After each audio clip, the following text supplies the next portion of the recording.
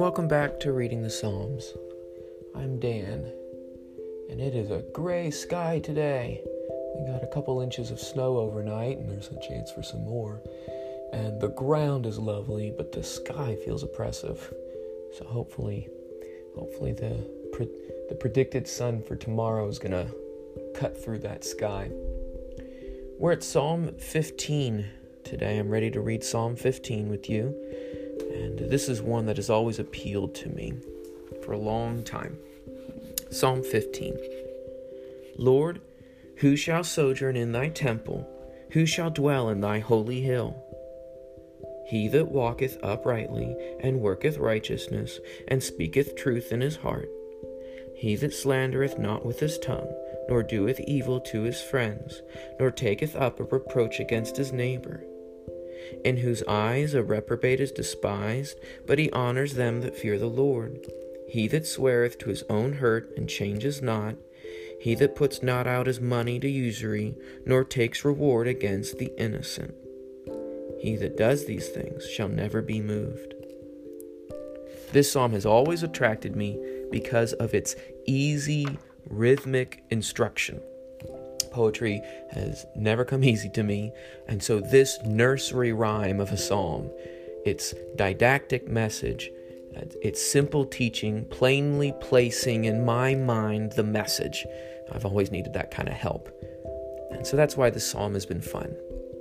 I have an image of mothers, aunts, sisters, and grandmothers equipping little ones for life out on their own, to live a good, sincere, charitable life, and they equip these little ones by working on this psalm.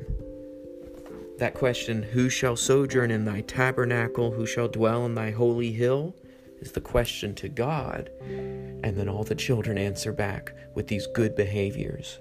These lessons learned so young and so easily that they may be taken for granted, even taken for granted sometimes by the teachers.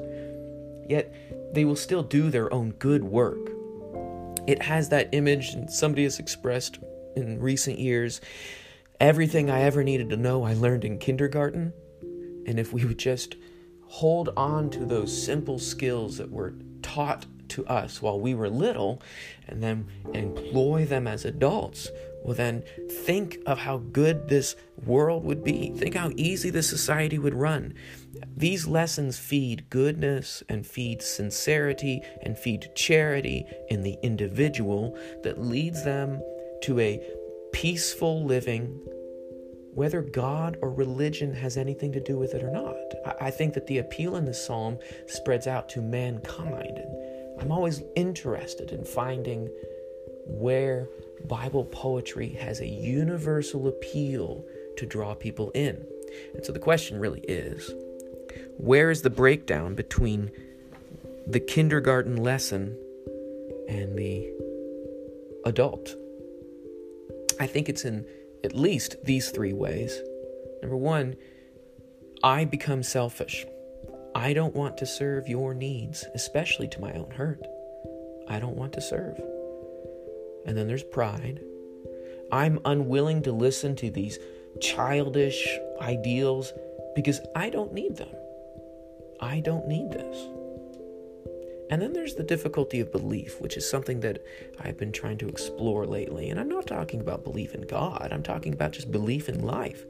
I can't live by these ideas and not by these ideals, because if I live that way in this world, I'd be destroyed. I just can't believe anyone can survive this way.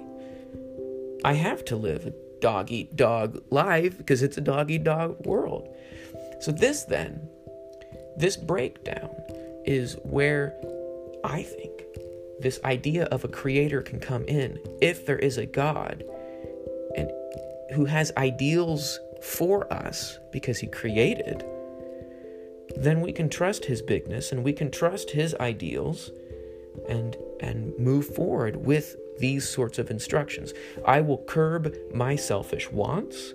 I can numb my self-important, proud rationalizations about what I don't need. I can numb that pride. And I can nourish a trust in an unbelieving heart. And I can learn to trust these ideals. And so that's what's powerful about some of these Psalms in particular, is that they have this universal appeal. And if we can make an experiment of this Psalm's goodness and sincerity and charity, if we can live by these ideals, just try them out, see where you end up. The Psalm says that you're going to end up on God's holy hill. Psalm 15. Lord, who shall sojourn in thy tabernacle? Who shall dwell in thy holy hill? He that walketh uprightly, and worketh righteousness, and speaketh truth in his heart.